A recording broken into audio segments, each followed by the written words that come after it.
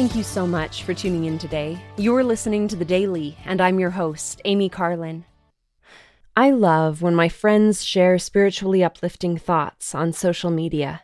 It makes me happy to read things that brighten my day and fill me with joy, especially when there are often many negative or simply serious things to read about politics, COVID-19, and other contention in the world. Recently, one of my neighbors shared words from President Wilford W. Woodruff's dedicatory prayer of the Salt Lake Temple. President Woodruff asked the Lord, "When thy people shall not have the opportunity of entering this holy house, and they are oppressed and in trouble, surrounded by difficulties, and shall turn their faces toward this holy house, and ask thee for deliverance, for help, for thy power to be extended in their behalf, we beseech thee to look down from thy holy habitation in mercy, and listen to their cries."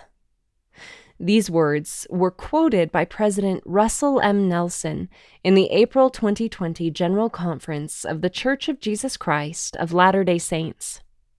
President Nelson then reminded us, during times of our distress, when temples are closed, you can still draw upon the power of your temple covenants and endowment as you honor your covenants. Temples have been undergoing a phased reopening, but many of us are still unable to attend the temple because our areas have not yet opened for all operations, myself included. This temple closure has helped me to appreciate the blessings of the temple in my own life. I have always lived near and had easy access to a temple of the Lord. I have never had to put off a temple visit before COVID-19. They say that absence makes the heart grow fonder, and you don't know what you'll miss until it's gone. I hope that when temples reopen, we can renew our dedication to visiting the house of the Lord and performing ordinances for ourselves and on behalf of our ancestors.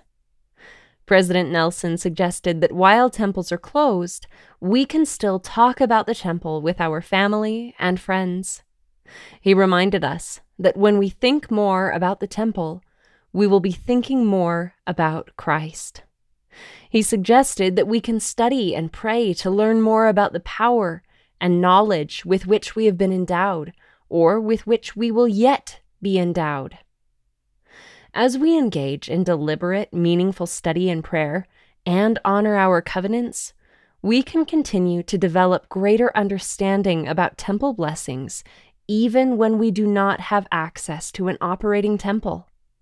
When we ask the Lord for help and deliverance, He will hear our cries with mercy and love, no matter where we are. If you would like to read the remainder of President Nelson's message, look up Go Forward in Faith on churchofjesuschrist.org.